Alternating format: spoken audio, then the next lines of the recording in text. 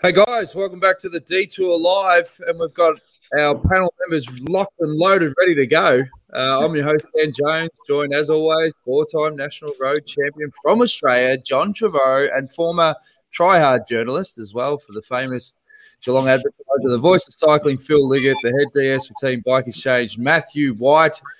Fellas, the time trial's done and dusted. I'll start with you, Whitey. Were there any major surprises on the day for you? I think Vanderpool's ride was very impressive. I didn't expect him to be. We just haven't seen him ride so many time trials over the years. I think a few things suited him yesterday. It was obviously it was technical at times. Wearing the yellow jersey certainly helped, but it just shows what an incredible athlete he is. And it's frightening to see how he will develop over the next couple of years. And his number one priority is not even the Tour de France. It's winning the gold medal in the Olympic mountain bike race in a month's time. So, incredible athlete, very good gene pool, and that was one of the rides of the day. I don't think I didn't expect Pogacar to win that TT. He also ceases to surprise me. But they're the two standouts for me yesterday. Well, he had dramas, didn't he? Vanderpool with his bike. I heard they were up till midnight, and he had to get wheels from Cameron Worth in the end. I don't think it was dramas, but I just think they realised, well, look, he's in yellow. Let's do the best we can do. So they worked on his bike up until midnight to get it right for him, which I just think is a wonderful story. Know any more about that, Matty?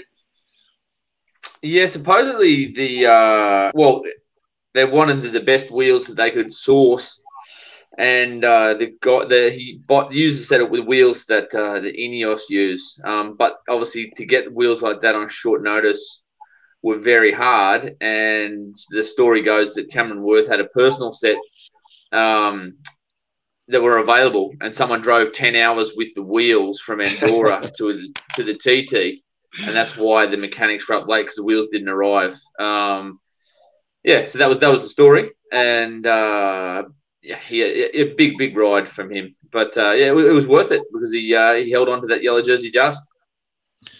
Hey Phil, you've seen a lot of superstars in cycling in your time. We saw a tweet from Thomas de Gent, and it sort of like feels, some of the riders are getting a bit shirty that there's this dominance here. He tweeted, year 2032. Evenepoel and Pogacar each won 6 tours now. Van der Poel will be competing in 17 disciplines at the Olympics, aiming at 17 medals. Van Aert won Paris-Roubaix for the 7th time. Valverde announced that he would continue for another year as he doesn't feel his age yet.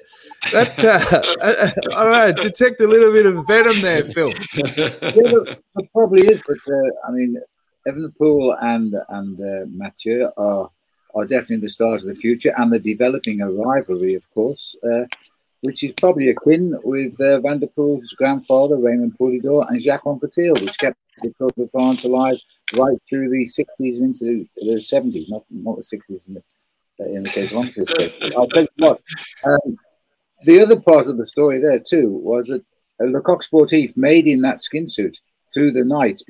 They were all very busy just to get him to keep his yellow jersey, but when they measured him up, they had a special two seamstresses went to the hotel 2 nights before the race, measured him up, and they'd never produced a skin suit as big as this one ever. And they went away, designed it, patent made it, took it back, tried it on, made the adjustments, and of course it fits absolutely perfectly, as you can see. This guy is very, very special. He's probably, next to Evenepoel, probably the most talented guy we've seen in many years. And he can do anything. He's shown us already as a world cyclocross champion. He can do anything to do with road cycling and off-road cycling. So he's a real cat. And he probably gets the lowest fee of anybody amongst the leaderboard because he's on a small team. And he probably takes most of the budget just to keep him in business. So they'll have to work hard to keep him as the years unfold, I think. But Whitey, those skin suits are notoriously tight. I remember one year, Yatesy, when he was in the white, I think he popped about 4 zippers trying to get the bloody zipper up. Yeah, it's a fine line between a snug skin suit and one that pops. But they do make a big effort to have a snug fitting skin suit. Well, at the end of the day, so they should, because then the teams invest a lot of money in our own clothing sponsors to have those suits fit very well to our riders. So that's another clothing sponsor who are providing those leaders jerseys for the day, or whoever's wearing them on the day. So you would want them to be at a high quality level, as good a quality as your own skin suits. And it's interesting. We're talking about Van der Poel and Van Aert, and their future, but they're not young. It's just that they've been more focused on another sport, on cyclocross over the years, and now suddenly we're seeing something special out of them as well. Yeah, absolutely right. By the way, Dan, I have the same problem with those zippers breaking out on me. But I don't think it's caused by fitness. I think it's caused by a beer belly. Well, speaking of zippers, didn't you bring along your special Rhino jersey today? Just getting off topic. Thanks for reminding me. I woke up at 6 o'clock this morning thinking, oh my goodness, I've got to find this Rhino jersey. I found it. This is the jersey people have been asking about for our Rhino preservation scheme. It's those are white Rhino paw tracks, believe it or not. They're slightly different to the black Rhino. And it's a lovely jersey, actually. But on the back, there's a picture of 2 white rhinos there. And have a look at that. Trish took that. I was sitting with her, but I was ready to run in case they chose her first. We were 50 feet away from them with an armed ranger, and the ranger assured us they would not come towards us. They would not attack us, and he was absolutely right. When they go bum to bum, that's their defense mechanism. They're just working out what's going on, so they protect each other. And they didn't make any attempt to walk towards us. They just watched us. So Trish got the photo. Now, those jerseys, by the way, are available if you go to my website, what I'm patron of, which is helpingrhinos.org, O-R-G. And you'll be able to follow the links to buy one. They're sold by Condor Cycles on our behalf in London. And perfect time to mention Careca. Oh, yes. My goodness. Here we go. You're getting the hang of that word. You'll have Matt White saying it soon. Yeah, Whitey, you've got to get the boys behind the foundation, mate. It's all about saving the rhinos over in South Africa. And the website again is kariega.co.za/Peloton. I did a quick update, Phil, and the donations are up to $12,657 US. We want to get to 35 grand, so all the donations count. Keep those coming in and get onto the website and get behind a great cause. Whitey, you've got to head off soon because it's a long transfer. So how was the recap for your boys? I see Durbo finished 20th, but Esteban's obviously lost 3 minutes on GC and Lucas 2 minutes 48. How's the wash up for Team Bike Exchange? Yeah, Durbo had a good ride. That was a pretty solid TT for him. And then the other two, Esteban was around the mark we would have expected for a 30k TT, that 30k TT, and Lucas had a little bit of mechanical issues, but didn't have his best ride yesterday. And we are hoping we got another flat day today, and then we settle into terrain that should suit his characteristics very soon. So is it about, we were talking about the other day with Esteban just trying to sit up now and then try and go for stages in the latter half of the tour? Yeah, look, he's in a position at the moment where he's not going to be able to move. He's not going to be able to move in the Alps here. So he's going to, if he does attack, it's going to be late in the stage. So obviously it's someone at 3 minutes. They don't really see them as 3 to 4 minutes. They don't see them as a threat for GC. But that's it. We'll play it by ear. We've got a big day tomorrow, 250, and then which finishes off with some climbs, and then we're into the first range in the Alps there. And let's see how he's climbing in this first set. And because we didn't come here to ride for 20th on general classification, and a stage win is definitely the priority. So one day at a time, but it's going to be interesting because a lot of the GC favourites have lost some pretty considerable amount of time, which means there should be some pretty aggressive racing once we hit the mountains. Iffy? Yeah, it's interesting. Today's stage is probably the best finale for the sprinters, in that there is no turns at all in the last kilometres. It's just a full bore roar to the line. So it'd be good to watch that one. Yeah, there's very little. Go on, Matty. Oh, we lost him. The Blackberry. Oh no. When I said go on, Matty, I didn't mean literally leave us, Matty. he took you at your word, mate. He took you at your word. I said, Phil's going to cut me off. I'm out. But talking about the man who's made himself the outstanding favourite, of course, it is Pogacar now. And we had a whole list of likely winners only 6 days ago. I can't believe it. And all the problems that we've had, they kind of blown everything away. Ineos, who came in with, if you like, possibly 4 potential winners, I don't think they've got a winner at all on the team now. And it was a torrid first week. Carapaz can't time trial very well, and he showed us that. He might climb well, but he's controllable. And Geraint Thomas nursing his dislocated right shoulder. He was in considerable pain yesterday. He hasn't completely lost the tour because he's still very close to Roglic, because Roglic had his problems. But the one who slipped the coop is Pogacar. He's up there looking back at everybody now, except the man is 8 seconds in front of him. And you think he's worried about that? I don't think so. I just got a message from Whitey on WhatsApp. BlackBerry overheated. He was inside. I love it. Geez, I feel bad for Richie Port losing time on that day because he's finished 9th on the TT. He's obviously in sensational form. And it's not, it's definitely not over. But, geez, if you didn't lose that bulk of time, we'd be talking different sort of stories at the moment, if you. Well, it's not over, mate. I mean, he's still in here with a chance in this Tour de France. So I'm looking forward to watching how he goes over the next couple of days. Look, we're a couple of days away from the first. Here we are. We haven't got to the first mountain stage yet. It's 2 days away. It's 2 days away. So it's fascinating. Fascinating stuff. But watch out. Richie might become the leader of this team yet. He could well do it, and he could well be on the podium in Paris because I think he's got the form again. Look what happened in the Dauphiné. On the last day of the race, he steals the show from the rest of Ineos because he had to. This guy, he sits there, he doesn't talk a lot.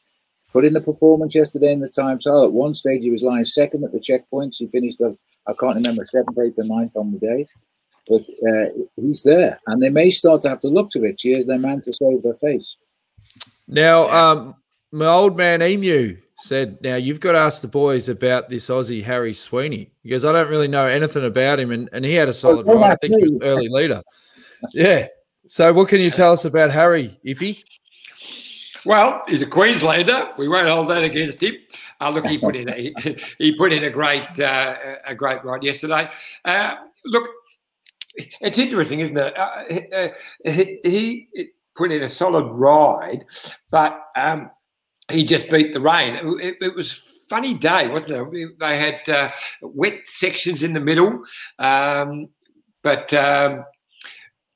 he's a good kid. He's getting an opportunity now. Normally he'd be jumping in and leading out Caleb, but of course that's not happening. So he's getting opportunities of his own. We've got a couple of viewer comments coming in, and remember, if you get the best viewer question of the week, you will win a $500 Let's Go motorhome voucher. And we've had from Cheryl. She says, you should have Lindy from Kareka on one night. I found her really interesting to listen to, and I'm sure it would bump up the donations. Ooh. I reckon we could organise that, Phil.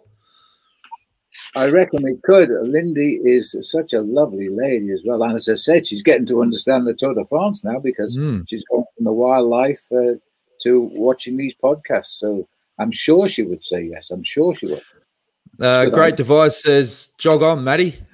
Fair clip. And Jason Cruz says, all the way from the Maldives, Ineos did mess up their strategy somehow, putting Richie on the front to only drop GR, and Richie lost more time. Did not see why they wanted to be so bullish in the early stages. I mean, that's how they race, isn't it, Iffy?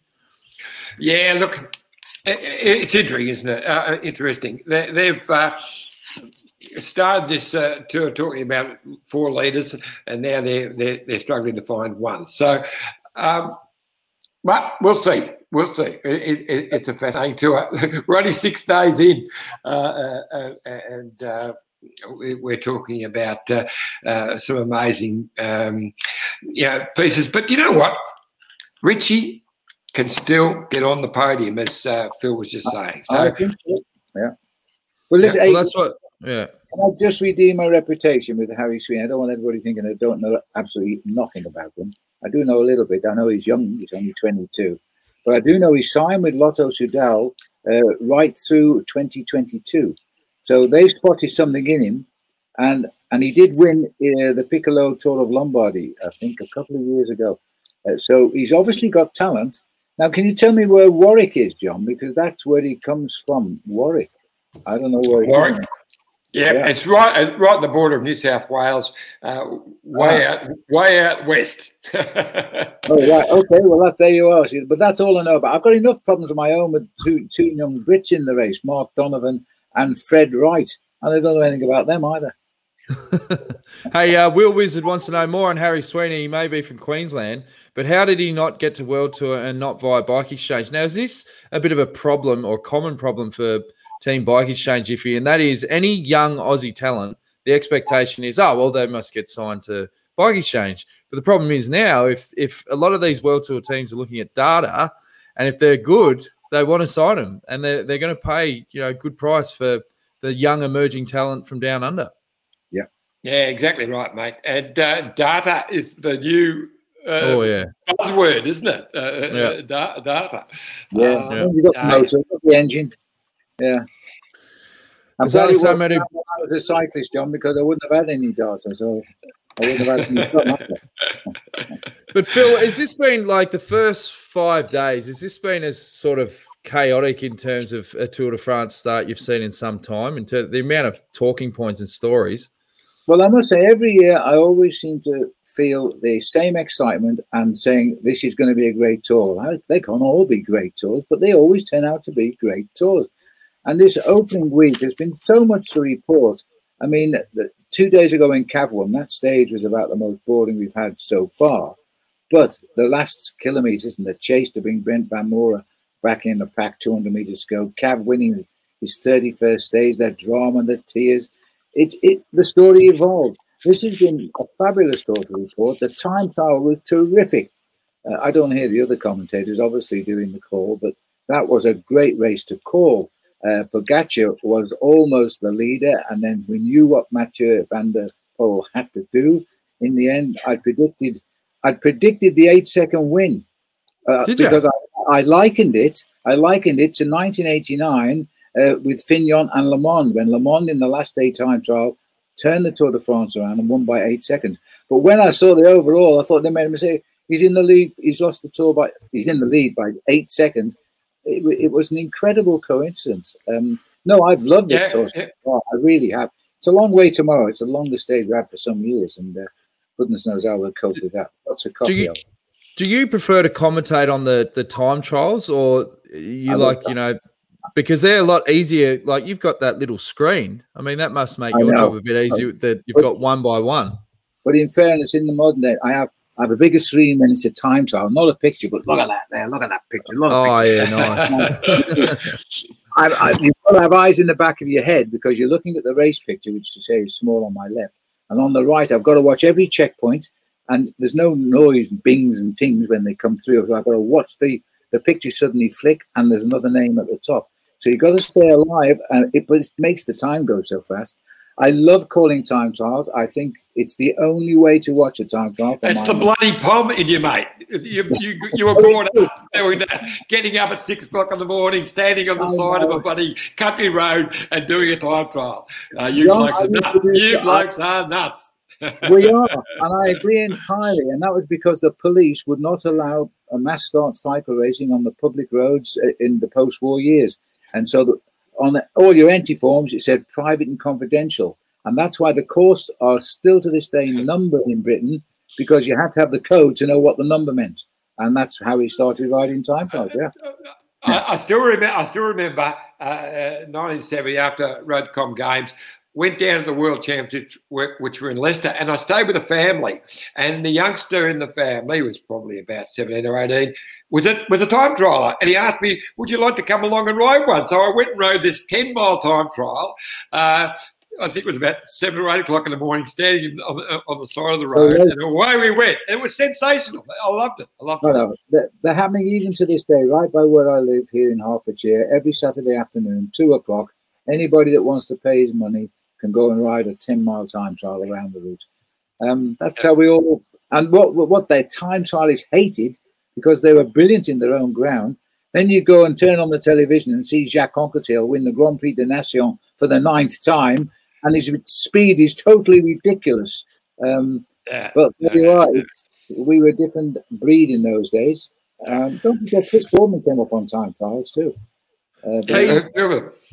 People love insights to the commentary and what goes on behind the scenes. I had a good chat with Matt Keenan today, and he said, he'll do 4 hours of prep for each stage, just to make sure that he's across everything. Matt Keenan, he's got to do all that. but then he said guys like Robbie McEwen, he'll just front up, just before they go live, and he'd be like, man, I know what I'm talking about. Like, obviously Robbie's confident, but how do you get the information for each stage? And can there be times where like, hey, well, there's too much going in here, just let's simplify it? You've got to be very careful. But the object of a commentator is to make the viewers absolutely content and understand what's going on. And I tend to, every morning throughout my whole life, first hour and a half of the day, I check the world of cycling, and I put all the facts and figures into my little own privately concocted, or whatever you call it. and then I get a young commentator come and sit by me and say, "Oh, that's good," he says, "Can I have a copy?"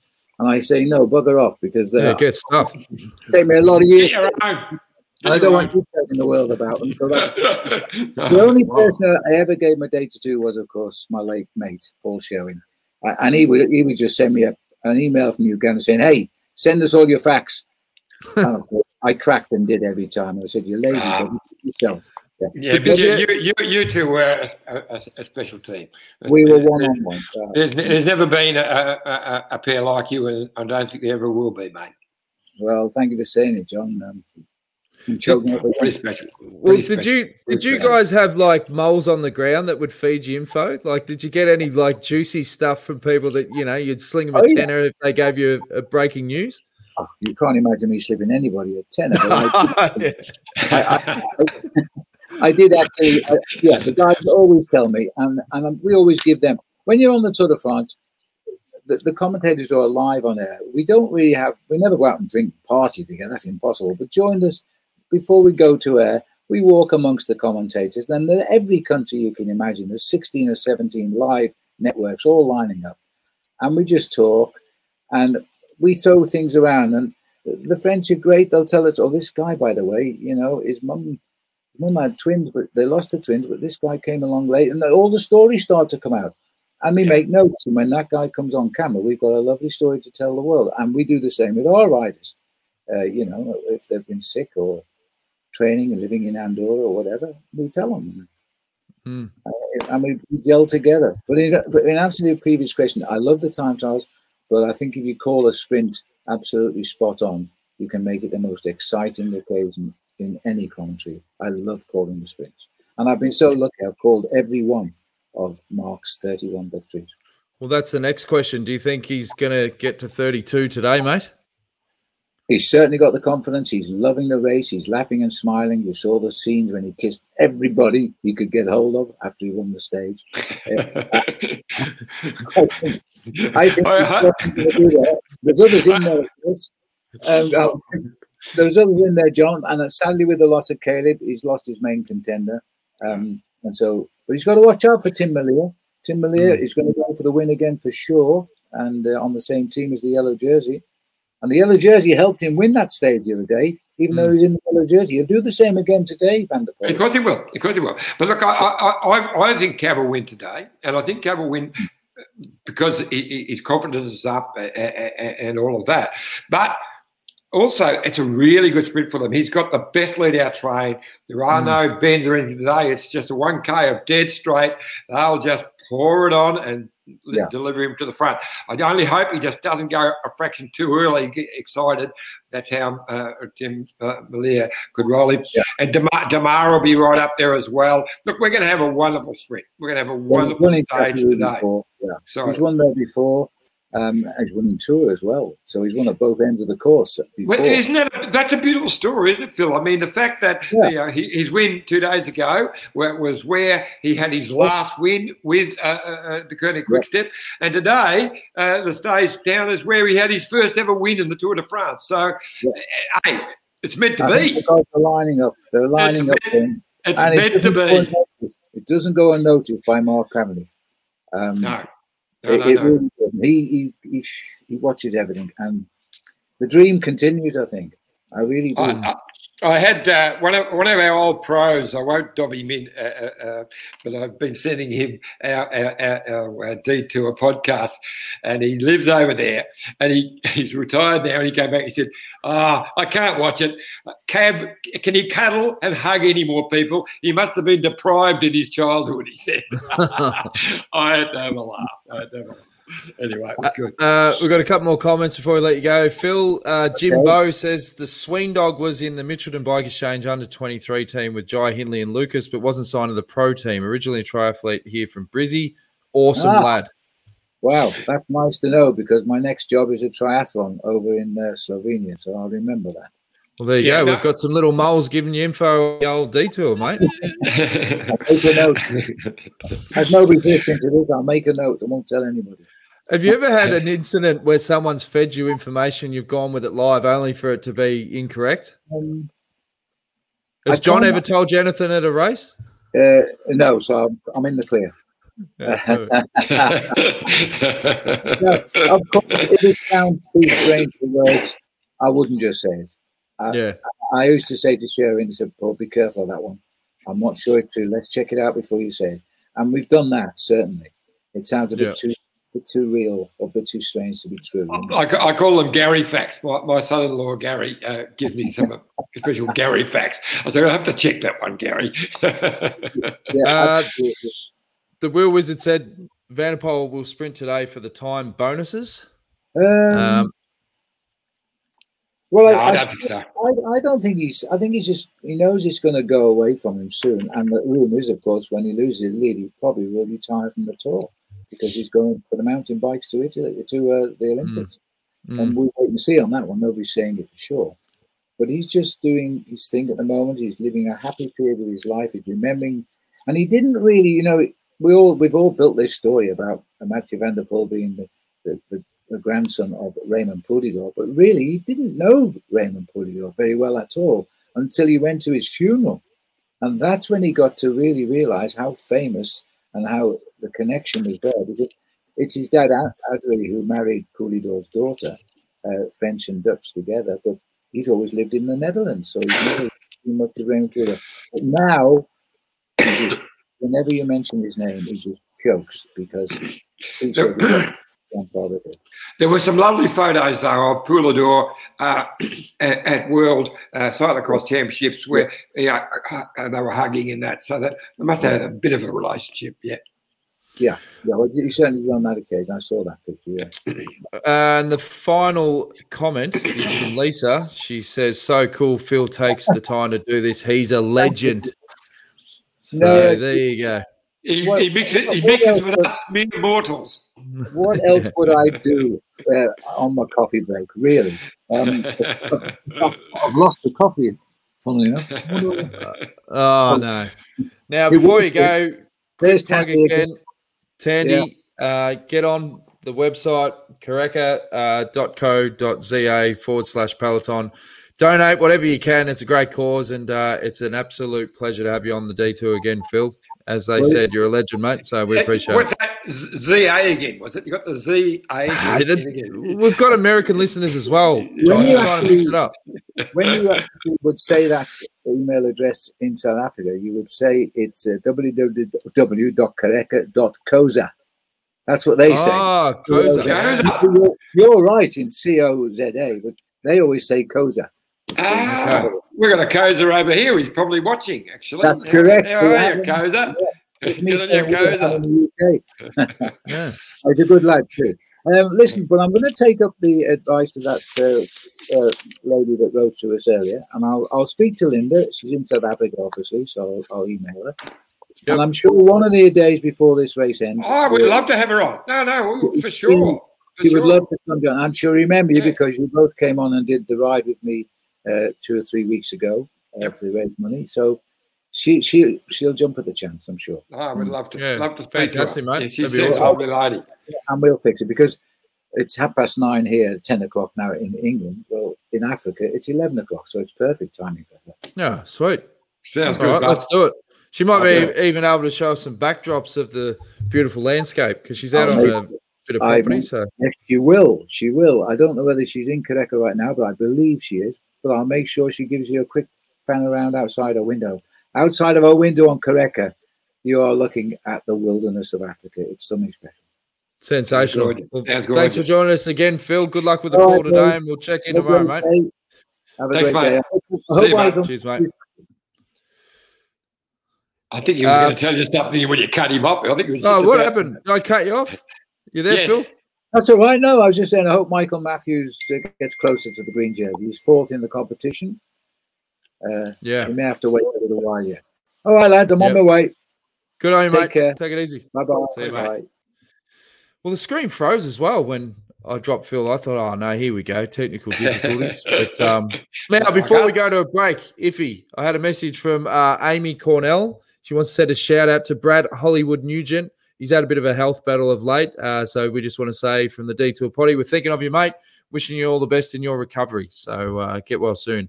Now it's time to have a quick word from our sponsors.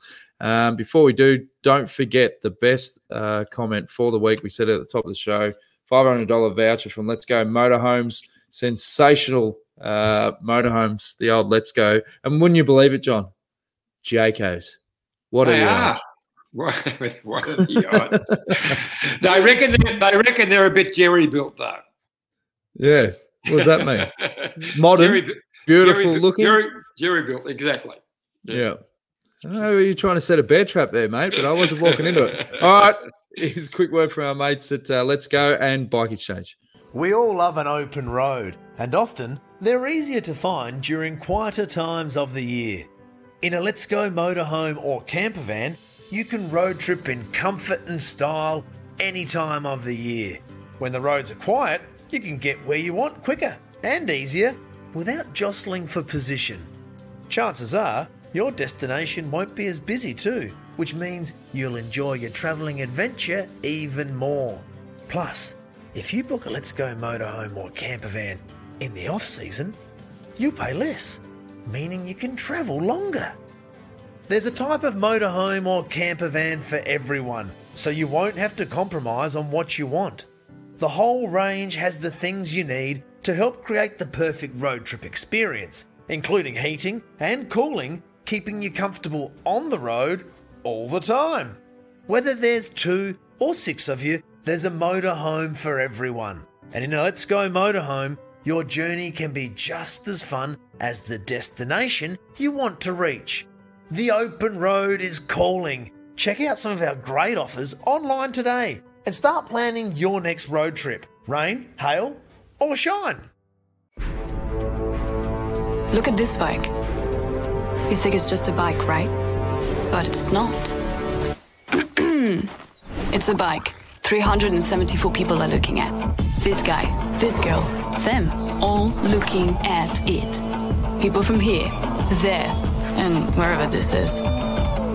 People that are looking for a bike. Or just a piece of it. Amateurs, semi-amateurs, and pro-amateurs. This guy wants this bike, but with this crank and these bars. This could be the perfect match, but not this one.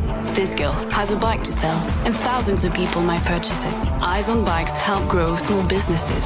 His, hers, yours, and the latest data and insights help those businesses keep moving. We are the world's #1 bike marketplace, with over 500,000 products and 900 brands, where buyers and sellers are brought together in a place where a bike is never just a bike. Bike Exchange, where the world buys, sells, learns, and rides. Thanks again to our great mates at Let's Go and Bike Exchange. A couple more comments. Wendy Superfan, thanks, Phil. And Great Divides, he's on fire. Jog on, Phil. He's getting the one wood out. Now, John, we caught up with a legend of Australian cycling, Phil Anderson, and you were very keen to have him on the show. I was like, yeah, sweet, but there's one condition, John. Let's keep it tight. It's the end of the show. It's Tour de France. Keep it tight. Now, I've had to make some edits, Johnny, to the interview. We all wanted to get some insights on that classic day that he took the yellow jersey, first non-European to do so. Yep. It's 40 years. This is Stage 5, 40 years ago. Yep. That's right. So this is 10 minutes out of the 40 minutes that we recorded. So sorry to Phil, but John will paraphrase all the things that I cut out at the end. But it's a great story, and this is the chat we had with Phil Anderson earlier today. Well, we're lucky to be joined by the first ever Aussie to wear the yellow jersey. We mentioned on the show last night, and Iffy said, we've got to get Phil on. And we want to get some stories, John, of what really happened out on the road. Well, as per usual, you've only got half the information there, Dan, because not only was the first Australian to wear the yellow jersey, it was the first non-European to wear the yellow jersey. So even bigger than what you said. But g'day, Phil. Great to have you on board, mate. How's it going, Iffy? Good to see you, Dan. Yeah, good to see you, mate. Yeah, you looking bloody fit. Like, we get a lot of ex-former pros on here, and you know, your brain does sometimes wander and think, shit, they've been in a good paddock. But, mate, you look like you're still at race weight. I think that's just age. I think John can attest to this. As you get older, things sort of, you know, all the muscle leaves your body and you're just left to what makes it look like you're fit. But, no, I've been riding a little bit through COVID. We've been very lucky here in the country. It's been, country Victoria, there hasn't been too many lockdowns. So I've managed to leave the paddock and go out riding a little bit. So doing a lot of gravel and, really enjoying riding. 40 years, there you are, your mate Bernie. Well, we'll get to that. 40 years, stage 5, 1981. And we'll go back to that. So let's firstly talk about that day. You're in the race. It's only a short stage, 117k from Saint Gaudens, I think it was, up to the Plat d'Artet. So just take us through that stage and that amazing day. I'd never really ridden the mountains before. I'd ridden the Peninsula 3-day tour down here, which actually took in Red Hill and Mount Arthur's Seat. And I used to train over the times, but nothing was really, I didn't really know what to expect in this range of the Pyrenees. So there I was, on the start line. Everybody was kind of nervous. I didn't really know what all the fuss was about because being the first tour. And it was a lot different than now. Like every rider that goes over there now, on the way to the start, they're watching live vision from the last time that the race went over, approach the finish of that stage, or, there was a mountaintop finish. The riders are very well prepared now. There wasn't that technology back then. Riders were all nervous and, I was a little anxious because, just the energy is coming out of the rest of the guys. So we're riding along, like 30, 40 Ks into the stage, and the pace is getting faster and faster. And we didn't have GPS units or radios. And, we just knew that there was, the first mountain, we were going to be coming into the base of the first climb, which was, I think it was Puy-Sud, or maybe it might have been, I'm not sure which climb it was, one of the foothills of the Pyrenees. I didn't know any of the climbs then. It may as well have been King Lake. I wasn't familiar. I just knew it was going to be hard and tough, and the pace was building and getting faster and faster, and yell out to my teammate, "Where's this climb? How far to go?"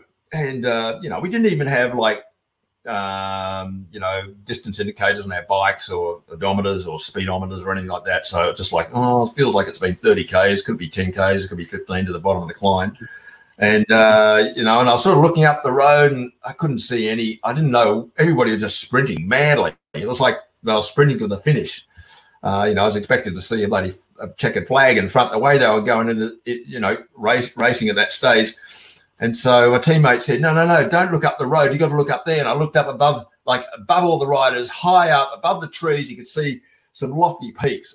I'd never, I wasn't looking. I wasn't looking for those sort of I wasn't looking for those bloody mountains like that. But, anyway, so I immediately buried my head and head down, ass up, and just joined everybody else in just riding like a banshee. And then we come to the penultimate climb, and like halfway up, I recognised my team car coming up, because back in the days before radios, every team's director was driving a car, and they would have a different musical tune to their horn, like when they toot the horn of the car. Like a Karacha.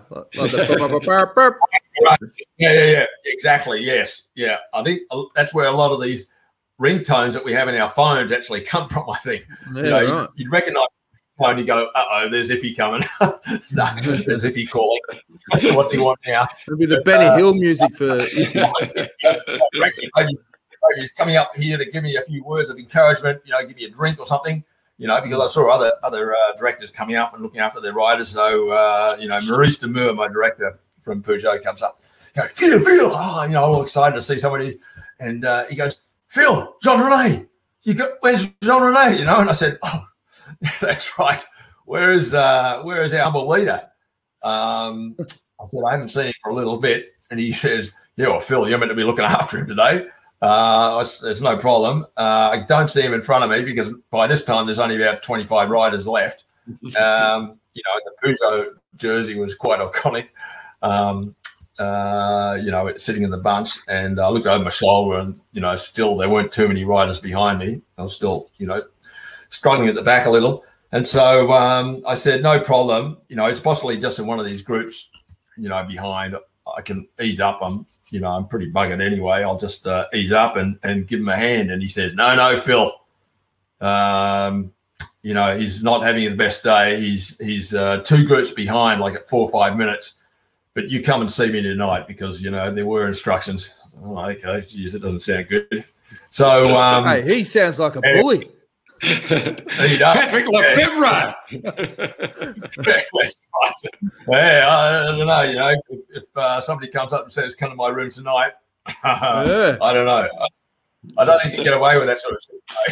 But anyway, a couple of more Ks over the penultimate climb, and then it's there's only one descent, and then up to this finish at Plat d'Italie. So crazy descent, sliding around these corners, barreling into them. I'd never been, never experienced anything like this. The fans, the entourage, the noise, helicopters. There's a lot of stuff going on for a young guy that hadn't had that much experience at this level. So it was a moment there.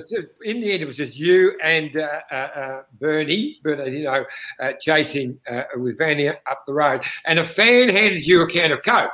So you took a sip and offered it to Bernie, who was a bit. That's right. It was a little bit earlier down that last climb when there's a few more riders there, and it's quite a warm day, and I'd noticed that riders would get a drink, take a sweet, from the side of the road, and they'd pass it across the bunch, and then I was sort of on the right-hand side, and saw somebody just crack a frosty Coke, and I thought, "Oh, that's mine," So I go and grab it, and it's just so cold.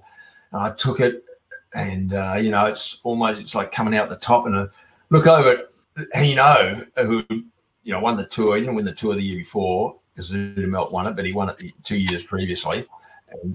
And so he'd already run the Tour twice, so I knew who he was. And I turned to him, and he looked shocking. He had bloody froth or foam coming down here and snot. And he doesn't look like the poster boy that I knew. And so I turned to him and offered as a gesture to, Mr. Hino, if you'd like some of my Coke, or some of the Coke which I'd got. And he looked at me, and he just bloody hit that Coke out of my hand and just flung it. And the Coke just took off into the crowd. And so that was my first one-on-one experience with Bernard Hino. But anyway, a couple of kilometres later, after all those little attacks, it was just me and Mr. Fling the Coke out of his hand, Hino,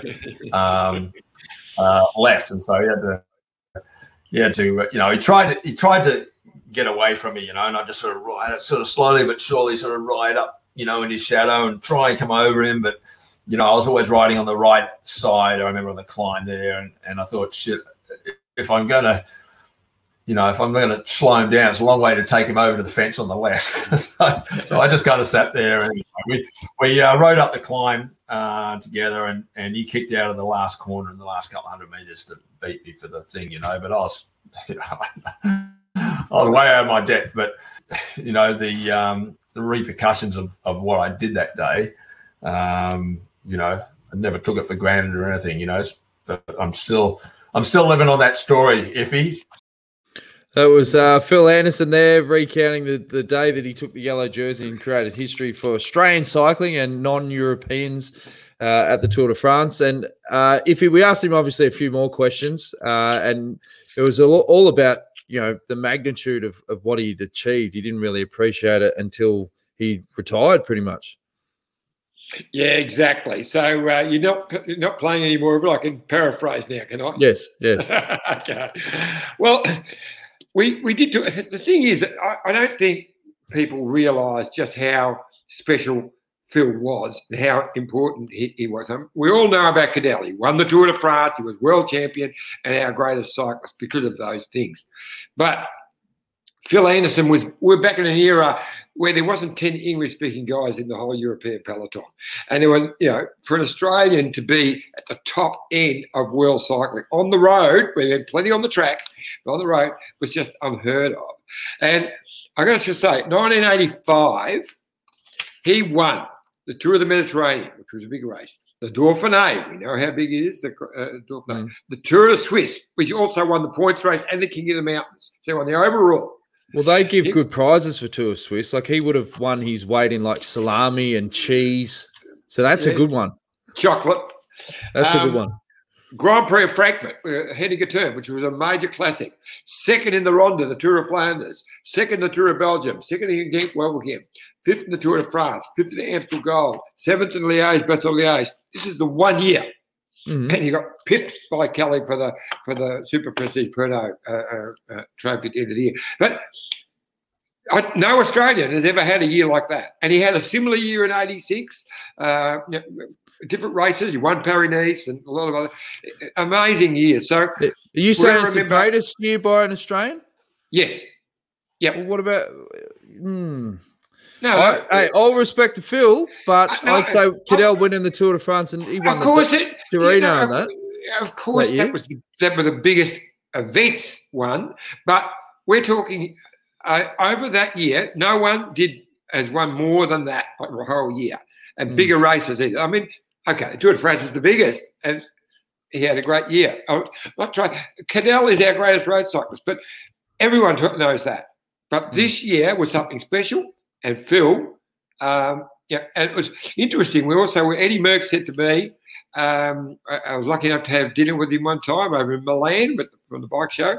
And he said that, can't remember what year it was. It was in Spain, World Championships of the Criquion, the Belgian won. And he said Phil Anderson would have won that day. And he was in the leading group with Criquion. And he said, I just could tell he was going the strongest, but he got knocked as they come to the feed zone at the Bell Lap. One of the handlers knocked him down, and he never got back. But so he could have easily been world champion as well. So he was an absolute legend, and he rode the Bay Crits. The only race from the day he turned professional in 1980 till he retired in 1994, the only race he ever raced in Australia was the Bay Crits. Well, I cut that question out of the interview, and I thought there's no way that ain't coming back in when you paraphrase. But and you know who he beat in the state? He won the state. He didn't win the overall Bay Crits. I had no idea who he beat. Who did he beat, John? He beat in Ocean Grove Scott McGrory. Scooter. So there you go. If you're watching Scooter, you can. Kirsty says, "Hey, 20 minutes, lads, till kick off. Tigers versus Suns. Wrap it up." No worries. Love it. I've got one that you can read out, John. It's from Top Gun. Those were not rhinos, Phil. They are orthopedic surgeons. How do I know? They are thick-skinned, horny, and they charge a lot. Oh, I love it. Very good. All right, Peter Morris says Phil's doing great things on the gravel these days and set up a route for the Dirty Warney next year. And yeah, that's pretty much it for the viewer comments. Thanks again, everyone, for tuning into the Detour. As we always say, go to youtube.com/the Detour podcast. Appreciate all your support. And we'll be back again tomorrow. I think actually tomorrow, different time, guys. Phil said off air that it's the longest stage of the tour. So he has to go live earlier. So we're going to go live at 5:30 p.m. Does that work for you, John, or are you going to be cutting into your bangers and mash? No, that 5:30 should be fine. I'm actually going to be on SBS tomorrow night, which is going to be a bit of fun and games. Yeah, I'm sure you'll get a Bay Chris reference in there. I'm sure we will. Yeah, I think 9:30 or something. But so going early. All right. Well, I'm fine with that. Why wouldn't we have just taped Phil and whacked him in at 7:30 like normal time? Why wouldn't you have done that? Well, it puts me under the pump. Puts me under the pump. I want people to be able to interact with Phil. I'm all about the viewers, not you. And speaking of viewers, great divides. Great show, boys. Jog on. All right. Thanks, mate. We'll do exactly that. See you again tomorrow at 5:30. This is the winning ride of the tour.